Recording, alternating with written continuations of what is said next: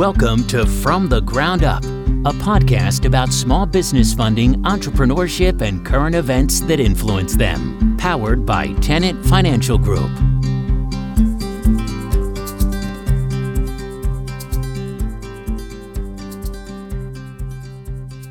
Well, welcome everybody. It's great to be with you today in this post-COVID world. Can we say post-COVID world? I hope we can. I hope so. That's what we're going to say. The franchise space is coming back really strong. We're seeing tons and tons of movement. FDDs are getting updated with numbers from 2020. A lot of brands are updating their Q1 21 FDDs. There's all sorts of things happening in the franchising space. And one of the things that is a common topic, especially for a marketing guy like me, is we hear about is FPRs, or financial performance representations. This is a serious topic. And our guest today, we're excited about. She probably knows more about this topic than definitely anybody on this podcast. So we're super excited to have her with us. We'd like to welcome Miss Ursa Jackson to the call. She specializes in providing counsel to companies that are expanding businesses through franchising. She's a certified franchise executive. She's a frequent speaker at national, regional, and local franchise programs and works with both established franchise systems and startups. She also handles complex business commercial litigation matters. She's a former director of litigation and dispute resolution division for the American Bar Association, Forum on Franchising, and she's currently an editor for the Franchise Law Journal. I would say she's qualified. Welcome. Thank you so much for being on the show today. Thank you. It's a pleasure to be here. Ursa, it's so good to have you back. We date back to the earliest days of our professional careers in franchising. I know quite a bit of your background, but I know our listening audience probably doesn't. Can you give them a little bit of an introduction on you and your background in franchising? Certainly. Thank you, Derek. I've been in franchising for 23 years, but I tell people I got the bug early. I was introduced to franchising my second year of law school. My mentor was handling franchise matters, and I thought it was a great business model. It was an opportunity for folks to reach that American dream. I always say when franchising works well, it creates a win-win for everyone.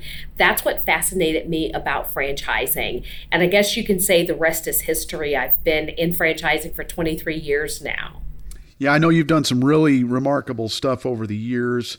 There's been a lot of things, hot button issues, if you call them that, yes, that have come and gone in the industry. Talk to us a little bit maybe about the hottest of hot button issues, this idea.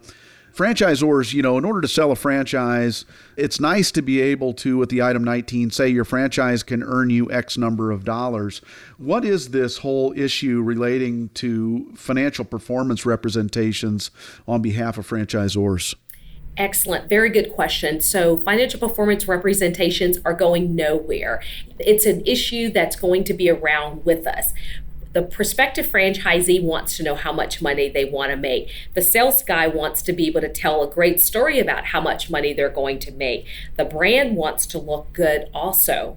And so we have to make sure that everyone is following the rules. A financial performance representation can come in many shapes.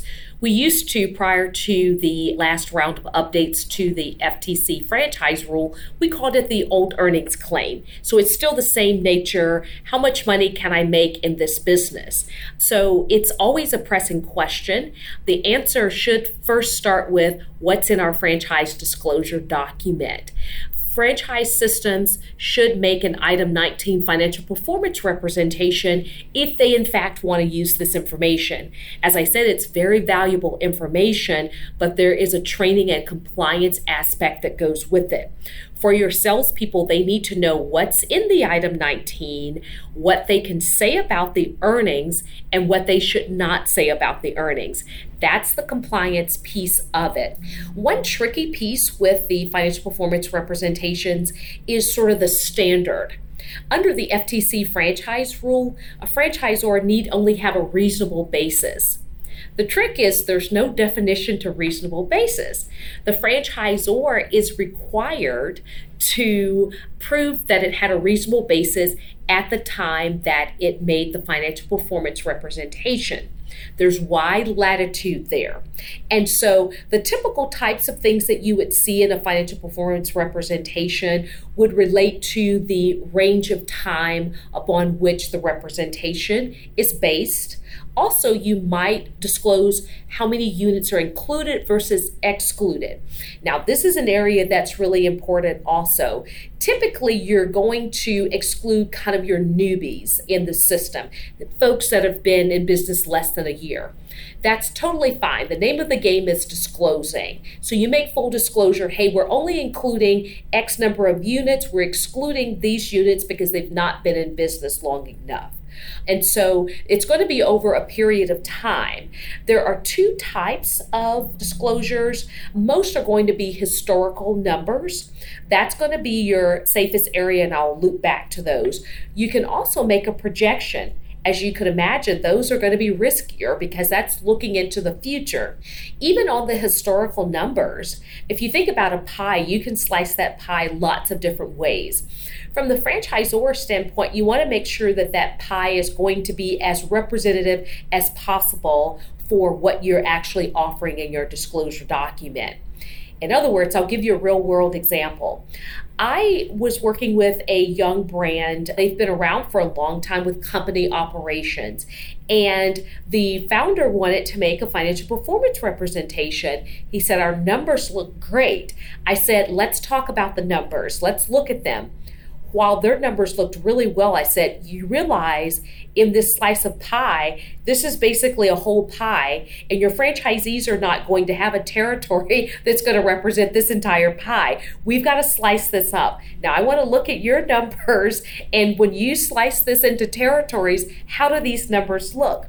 So the franchisor was taken aback that I recommended, hey, you're not ready to make this representation. We need to gather more information by the size of the territory that you're going to be offering. Because while these numbers are true and factual numbers, they're not representative of what's offered. So there are lots of rules of engagement when you're making these financial performance representations. It's not just that these numbers are accurate. Then you add a layer to the top if you're going to make projections out in the future. You can see why very few franchisors take the second option of making projections. That's even harder. I get a question oftentimes from my clients about how many folks are actually making these financial performance representations. There's a great report that was put out in 2017 by the IFA Foundation along with FranData. They took a look at 3,000 systems and wanted to get an idea of how many folks were making financial performance representations. It turns out that 2/3 are making financial performance representations. This is up from about 10 years prior.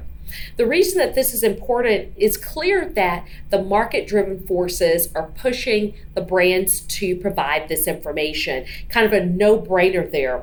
We expect for that number to increase. Now, you might be wondering, what about the 1/3 that's not making the FPRs? I say seller beware. And the reason I say seller beware, training is going to be critical. Your salespeople are going to get questions from your franchisees about how much money can I make? What's this business all about? So training is important. For that 1/3 especially, your team needs to know you cannot provide the number on the napkin. You can't start providing numbers to those prospects because you're not authorized. There are 2 limited exceptions to the rule that your FPR needs to be in your item 19. One is where there is a supplement to your item 19. In other words, you're supplementing some data that's in there. That's one exception. The second exception is if you're actually selling a company unit, you can essentially open up the books for that particular unit. Those are very limited exceptions. And the reason that training is important, the sales guy can't use those numbers because they know these numbers, and sort of wink, if you might be interested in this one, here are the numbers, when you know that they have no interest in that particular unit. So I've been around this game for a long time, and there are things that happen out there. So the training and the compliance piece of it is very important. That's amazing. I wonder if you could speak to the intent behind a item 19. Who does an item 19 protect? Is it There's not a wrong or right side here. I'm just curious. Sometimes I think there's a perception that it's for the benefit of the franchisor, and sometimes there's a perception that it's the benefit for the prospective franchisee. Who's the true benefactor of understanding this data? Very good question, because I would say all of the above. From the franchisor standpoint, if you've properly trained and properly provided that item 19, that's going to be an insurance policy of sorts for you. If there are any questions later as to the franchisor, you've properly made the item 19, you've trained your salespeople, they followed the rules, and so it's kind of an insurance of sorts. From the franchisee standpoint, the franchisee is buying that franchise to make money. So this is valuable information for the franchisee in doing the due diligence, comparing one brand to another brand. So it's really important information from the franchisee standpoint. It also is important when the franchisee goes to the financial source. Whoever is going to do the financing, if they're not familiar with the system, they certainly want to glean what they can from the system. So being able to provide a well-prepared item 19 is beneficial for your financial institution as well. So in kind of who does it benefit, I think it creates a win-win for everyone. I also think that it helps the franchise industry as a whole. The FTC got involved many years ago in franchising because there was a lot of fraud in the industry. This is many years ago. The FTC got involved and said, we need to regulate this landscape. There's lots of fraud in the industry. And so as the regulations developed over time, the franchise systems got more sophisticated, it actually strengthens the system. Every study that's looked at franchise businesses versus non-franchise businesses typically conclude that the franchise businesses outperform the non-franchise businesses in similar industries. And so it benefits the industry as a whole as well. Yeah, there was a recent study, I can't remember exactly when, that talked about the sale of franchised businesses versus the sale of independent businesses. I can't remember who authored that. On the sales side, when they choose to sell their businesses, there was a benefit to being affiliated with a franchise brand as well. Right. And Derek, that's a good point, because first of all, the same benefits that franchisee got going into a system, the support that's around it, the POS system, the processes that are in place. This looks very attractive when you're talking to someone about buying your business, because they're not having to start from scratch. They've got systems in place. They've got the finances. Typically, you're going to have a good system for accounting already because the franchisor is going to require it. And so these are things that make it much easier to sort of package a business and to resell it. The franchisor takes care of all of the training, the approval process, but it should be a fairly smooth process to bring in the prospect or the new franchisee. Are there individual states, Ursa, that are maybe addressing this issue a bit more aggressively than others? I mean, it seems to me that, that there's merit to the regulation of FPRs nationwide, but are there individual states that push this issue more to the forefront? I would certainly say so. For the states that are active and participate in NASA, those regulators regularly get together. So if there are recurring issues, you will typically see some type of guidance that will come from those states who participate. I will tell you that a couple of years ago, Derek, some of these states started to look at franchise systems that were pushing their company locations and providing great numbers for their company locations when they had franchise locations out there. So that ended up being taboo in that, hey, we don't want you to just tout your company stores when you have franchise stores. You cannot exclude those because in many respects, you are pushing those ahead. Your company operations should be running a lot smoother than your franchised operations. Again, transparency and how is that a reasonable basis to exclude the franchise locations versus just including the company locations. And again, the examiners are looking at it from the standpoint of, is this fair to the franchisee? Is the franchisee getting the information? So those are the types of things where the states will step in. When you file your financial performance representation, the state examiners are typically going to ask some questions. One of the things that they're going to push back on is if you have too many disclaimers in your financial performance representation, so much so that you've tried to disclaim away all the information you've provided, that's not going to work as well. So I will tell you that in the states that have a registration process, they scrub down that item 19 fairly well.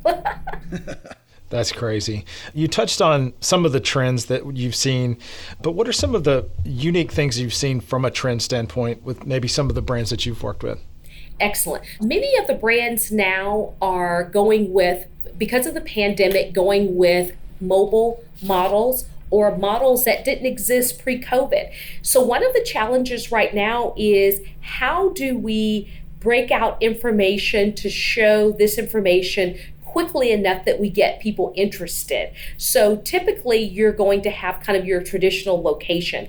Last year, during the pandemic, there were a number of brands that had to retool their models. So they are actually developing what we call add-ons. Some are developing all mobile models that didn't exist before. And so the challenge with those is, hey, we don't have enough experience for the mobile only model. How do we show this information? How do we start showing people this and how well this is performing? We also saw last year a trend where state examiners started to question these FPRs because some of the brands were still showing 2019 numbers when during the pandemic, these units were shut down. And so the state started to ask, show me how you've determined that you still have a reasonable basis to rely on these numbers. This is a real issue with the closures that are out there. I will share with you a large brand that decided during the pandemic to pull their item 19 because there was no way that they could quickly, with a small staff, provide and gather 2020 sort of real-time numbers to show against those. Now, if a large brand is having trouble pulling that together, imagine the small brands. Some of the brands were able to get their item 19s approved. The question is this year, how many of them are going to have to go back and sort of backtrack and deal with the states on a state-by-state basis? Hey, was there a reasonable basis? I even had one large system out there who they were in the process of closing deals. And so we had to, on a one-on-one basis, talk with them about, hey, are there supplements that you need to make prior to closing this deal so that you don't have a question later about whether the information that was relied on, which was accurate, was somehow misleading because of the closures due to the pandemic. So I think you're going to see a lot of new things this year with the item 19s that you didn't otherwise see.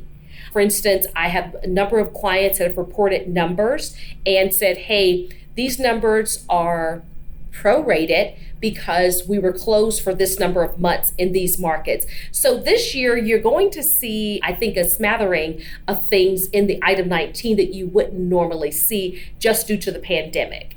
Yeah, great point. I was going to ask you about the pandemic and specifically as it relates to financing, Ursa. You know, that's the world I've been in for a number of decades now in franchising. And for so many people, unit economics are such that buying multiple territories or multiple units at the outset makes a lot of sense. You might not, with one particular brand, be able to earn what you are looking for in terms of total earnings off of one location. So instead, you might buy the rights to 2, 3, or more.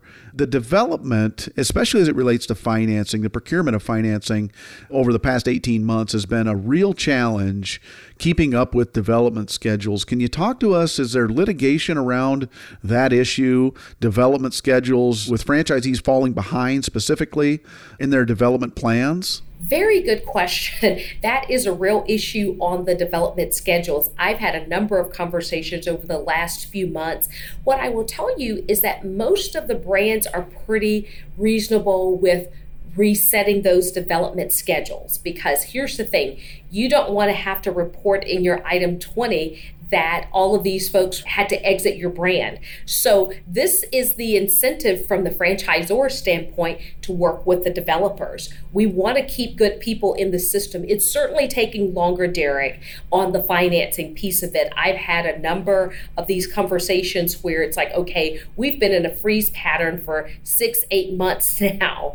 For those deals that were approved and the financing was there, they're essential workers. And so there were some deals that continued just because of timing alone. There were others that are dead in the water for months now, and they're having to reset those development schedules. But for the brands that really want to keep these folks in the system, and that's most brands, they're looking at redoing those development schedules.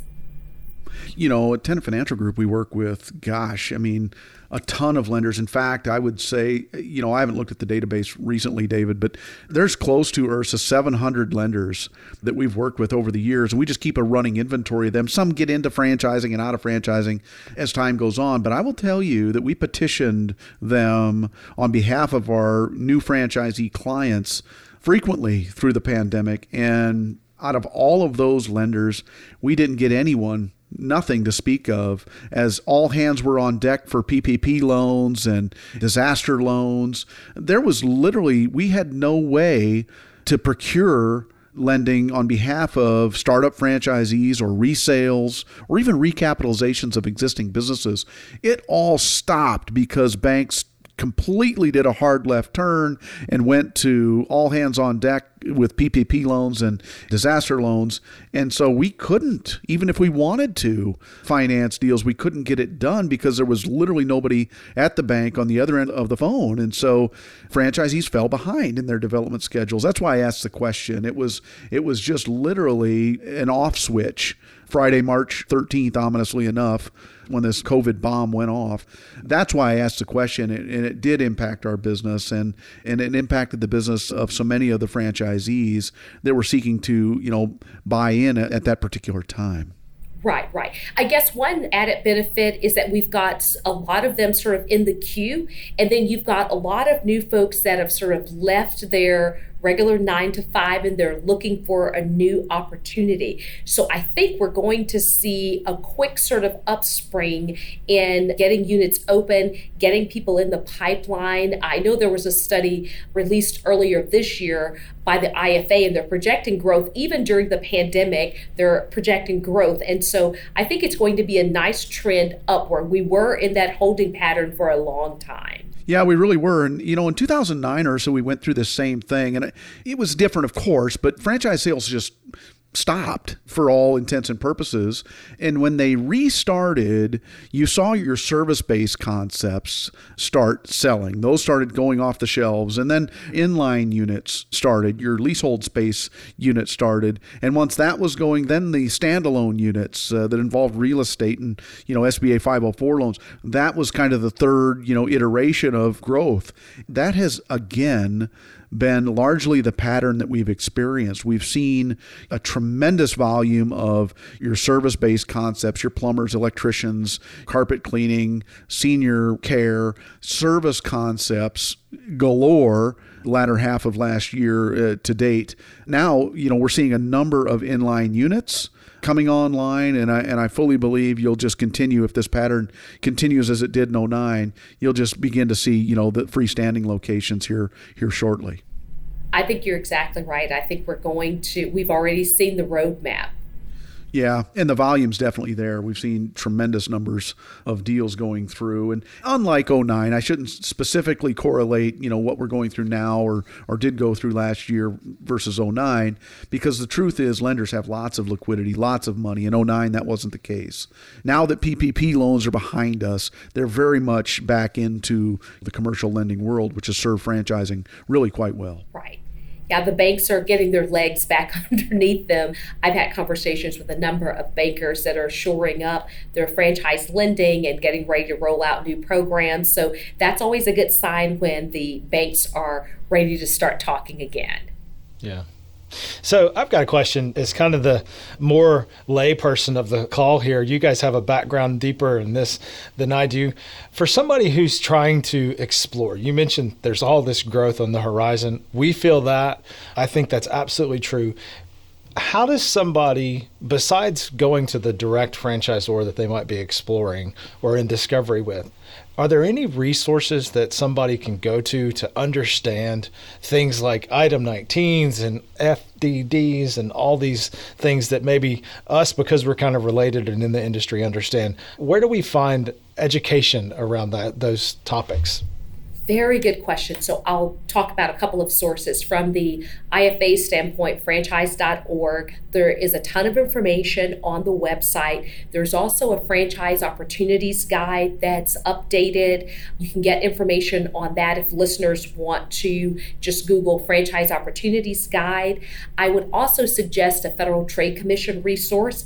It's called A Consumer's Guide to Buying a Franchise. It's chock full of a lot of good information so that folks start to understand that disclosure document. I like that particular publication because it demystifies that document.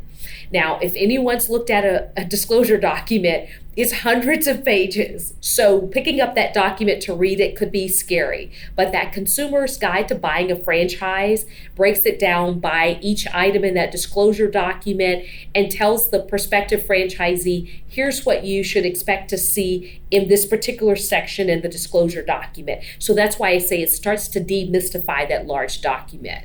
Mm-hmm. That's awesome. Well, just like I mentioned in our opening, this has been a super beneficial call. Thank you so much for taking the time to help educate us and our listeners, enlighten us on some of the things that are happening in the legal space, the horizon that's come with franchise development. It's an exciting time to be in this business. For our listeners, we thank you so much for being a part of our show. We appreciate you so much. Go ahead and subscribe to our podcast. We want to grow that audience. If you have topic ideas, we love to have talent on the show that can help you understand this business and all business aspects in a better way. We appreciate you taking the time to listen to today's podcast and hope you have a great rest of your day. Thank you. Thank you. A pleasure to be here.